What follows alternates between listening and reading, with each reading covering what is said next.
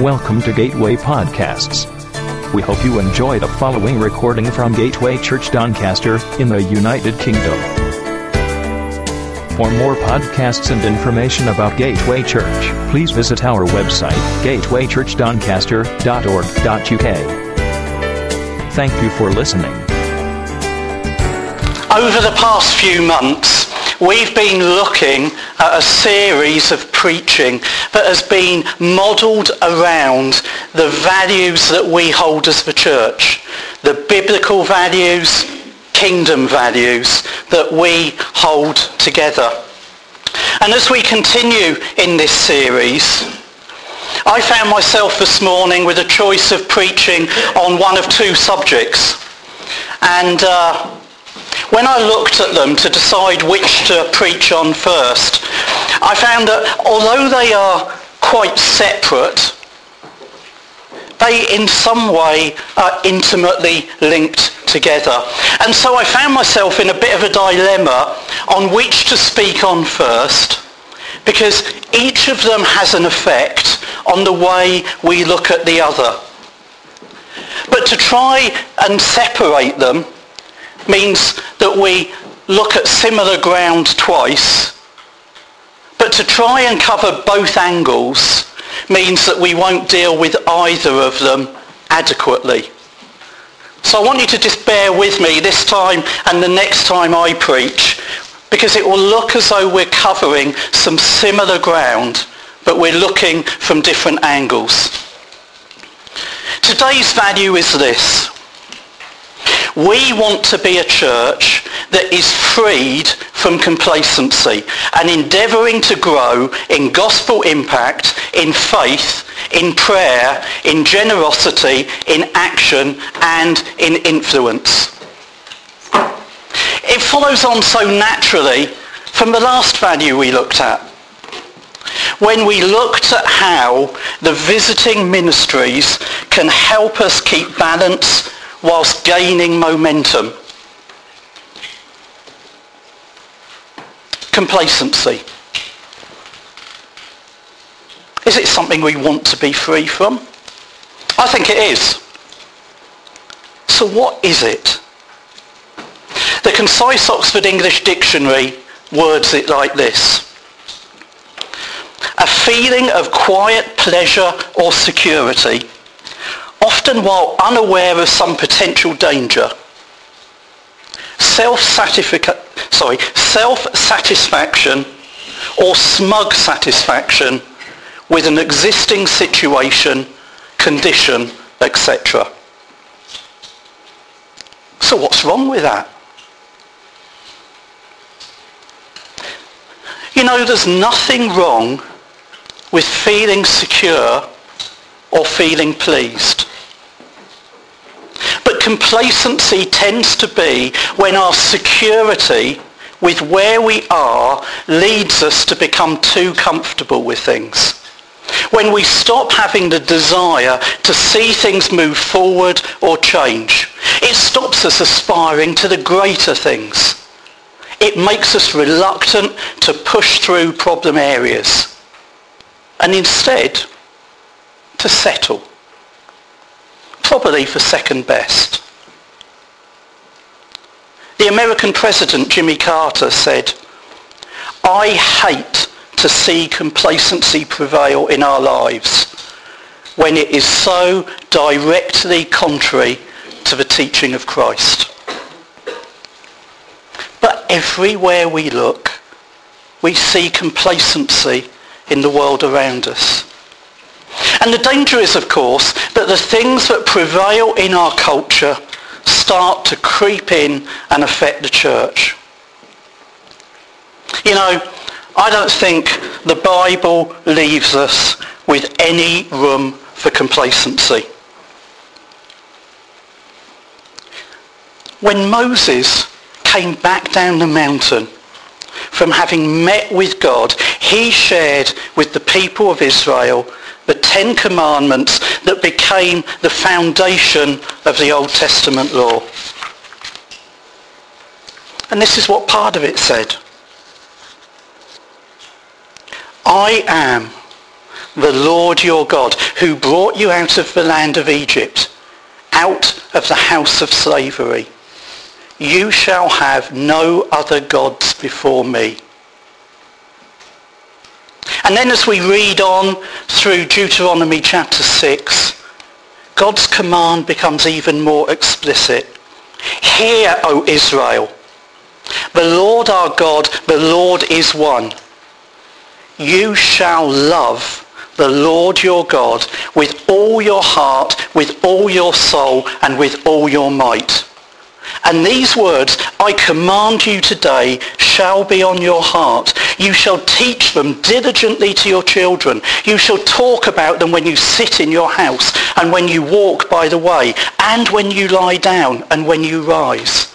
You shall bind them as a sign on your hand, and they shall be frontlets between your eyes. You shall write them on the doorposts of your house and on your gates.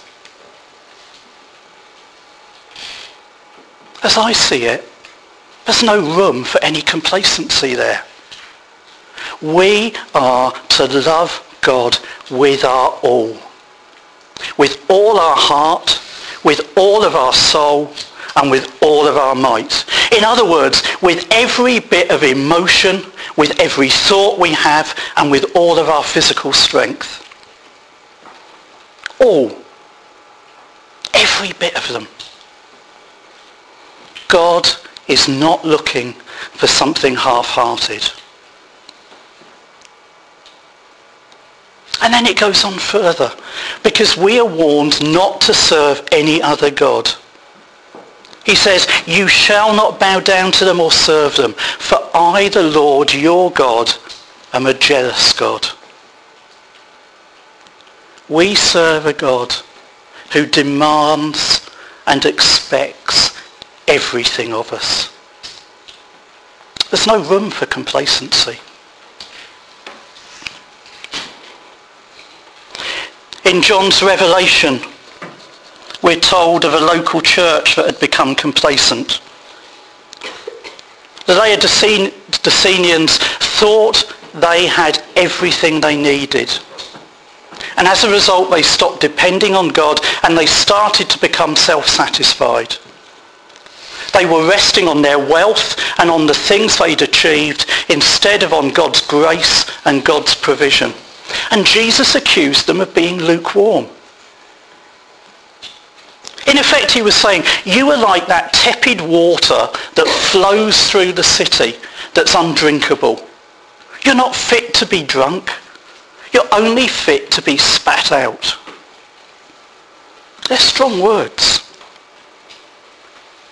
To the church in Ephesus, he said, but I have this against you, that you have abandoned the love you had at first.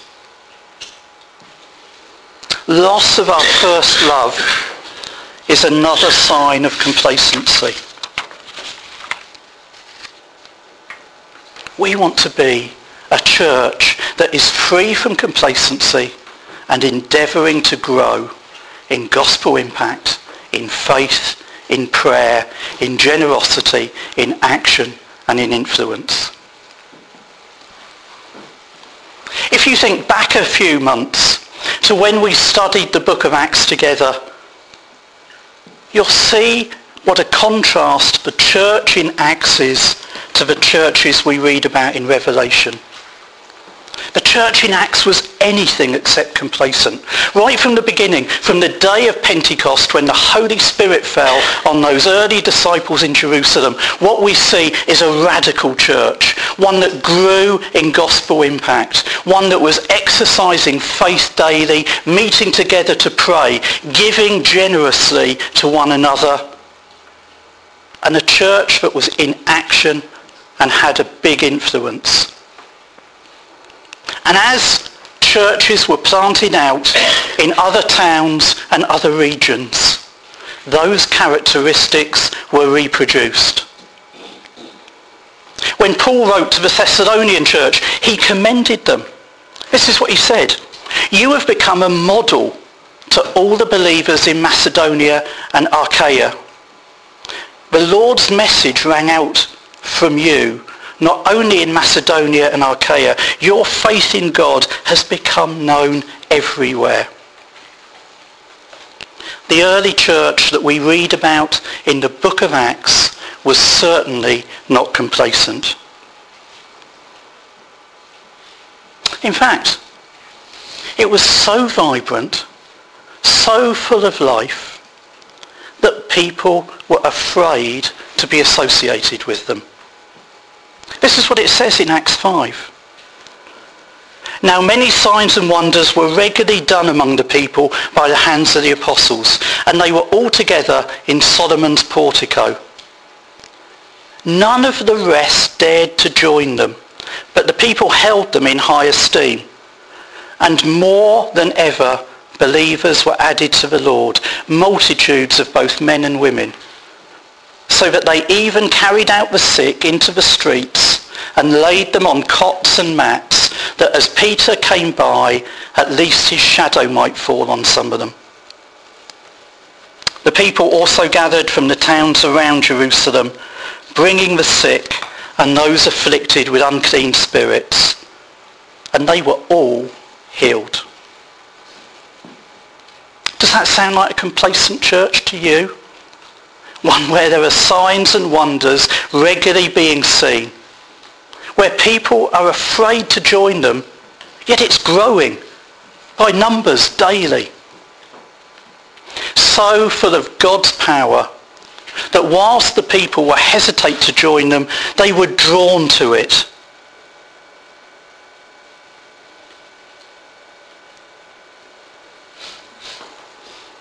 What do we have that we can be complacent about? Do we have anything at all that should be making us complacent? I don't think so. We live in a town with over 280,000 people living in it. We've got plenty of opportunities to share the gospel. While there are sick in the town, we have people we can pray for. Whilst people are living poverty, we have God's love to express to them. This is not the time to become complacent.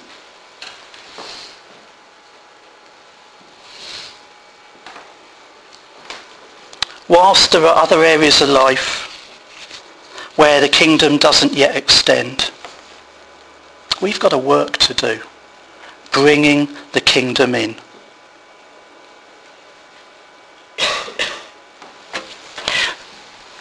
So if there's no time for complacency, where does it come from? It creeps in. It creeps in quietly, little by little, one small thing at a time. It takes ground, decision by decision, as we let it. When things feel too hard, when we feel we're just that little bit too tired, or we haven't got the energy, it makes us settle at a point where we feel comfortable rather than keep pushing forward like the pioneers we're called to be. It creeps in when we stop stepping out in faith, when we stop declaring and believing the truth of God's word. It slips in when we stop praying for healing, or when we give up preaching the gospel because our expectations have dropped. It creeps in when our midweek group becomes comfortable and when we don't want to see it multiply. We become complacent when we start to tolerate beliefs, behaviour, or attitudes that have no place in the church. When we start turning the blind eye rather than correcting, confronting and discipling. It comes in when our adversity to camping stops us joining in wonderful opportunities to share community together. It slips in when we feel we'll allow evangelism to be done by those who are better at it. It gains a foothold when we know God has spoken to us, but don't want to share it with others. You know, to a disciple who was still mourning his dead father, Jesus said this: "Follow me and let the dead bury their own dead." On another occasion he said, "And if anyone comes to me and doesn't hate his own mother and father and wife and children and brothers and sisters, yes, even his own life, he can't be my disciple."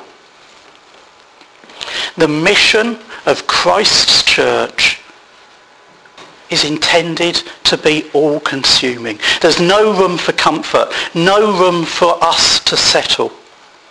It's meant to consume us. A church freed from complacency.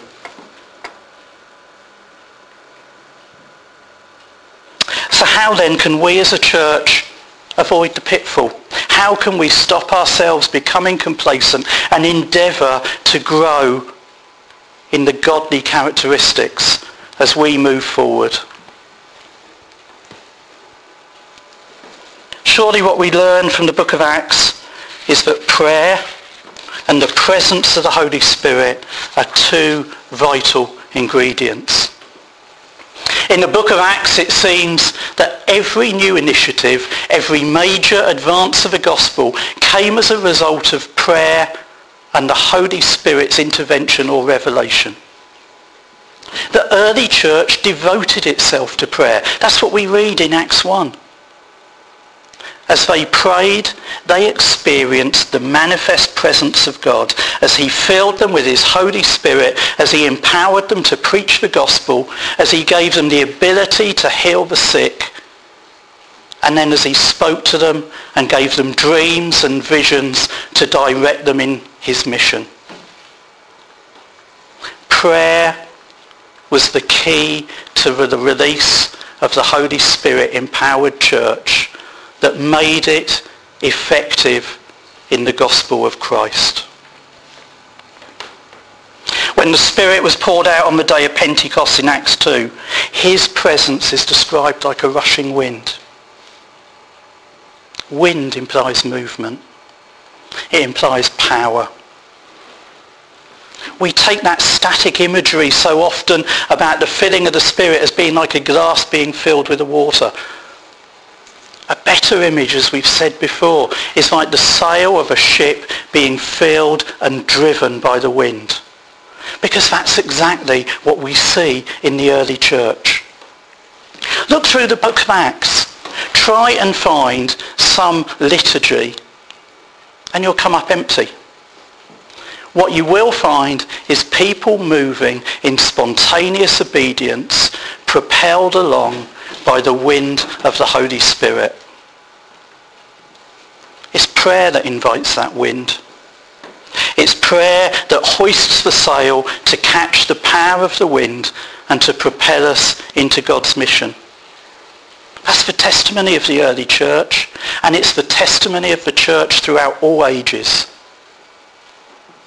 Wherever we see gospel impact, exploits of faith, radical generosity, strong social action, or pervading influence, what we find is God's people moving to pray, and then the Spirit giving power and direction in response to those prayers. We can see it in the history of our own family of churches. New Frontiers has been shaped by prophetic words that have come during times of corporate prayer. And some of the most significant meetings I've been in have been times of prayer with other New Frontiers leaders that have left us in no doubt that God has spoken, leading us into fresh initiatives and into advancement of the kingdom. One of the great fathers of our faith, Arthur Wallace, wrote, "A movement of God will last only as long as the spirit of prayer that inspired it."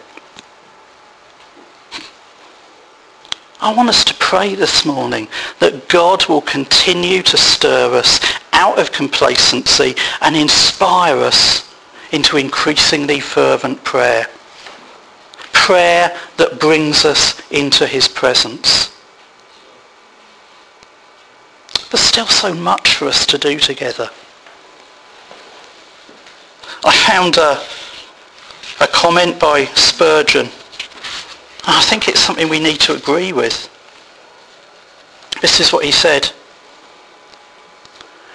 I would that this mighty rushing wind would come upon his church with an irresistible force that should carry everything before it.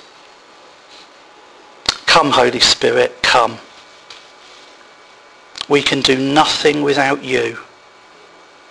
But if we have your wind, if we spread our sail, we speed on toward glory.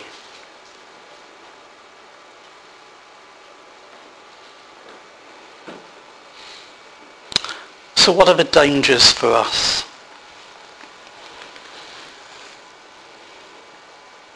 I think the first ones are about a building. We must make sure that in our hopes and our dreams regarding finding a venue that allows us to move forward in various areas, we mustn't start to think that that alone will solve all the problems. We mustn't think that that alone will bring growth and gospel impact. In fact, it's more likely to bring a lot more work that needs to be done. It's more likely to bring more challenges as well as more opportunities. We mustn't think that that is the answer to everything.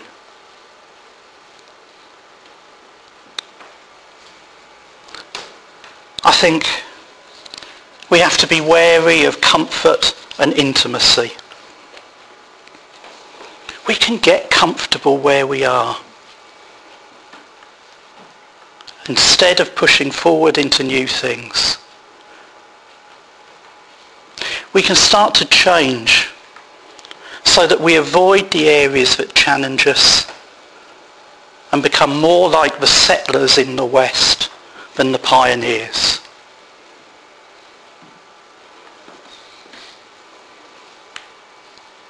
We can fear change, and we can allow that fear of change to creep in and make us hesitant to move into the things of God.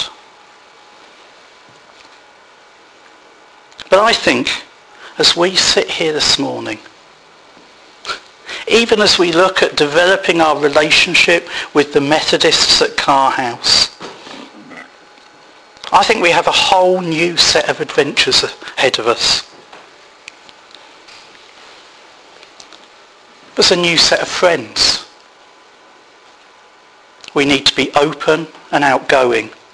We need to be welcoming and encouraging to them as we get to know them, as we incorporate them, as we invite them to things. And we need to be taking the initiative.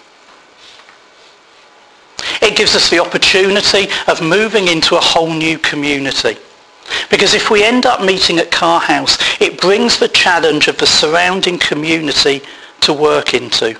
Developing relationships, spreading the gospel, helping those in need, and hopefully one day reaping a harvest. But it equally brings a new set of challenges. Because Jesus never promised that our walk would be easy. In fact, he said quite the opposite. And whenever we take steps forward, we should expect to be met with difficulties and opposition. But as we move forward, let's make sure we become a church which is free from complacency and which is endeavouring to grow in gospel impact, in faith, in prayer, in generosity, in action, and in influence. Amen. We hope you enjoyed this podcast. Don't forget to visit gatewaychurchdoncaster.org.uk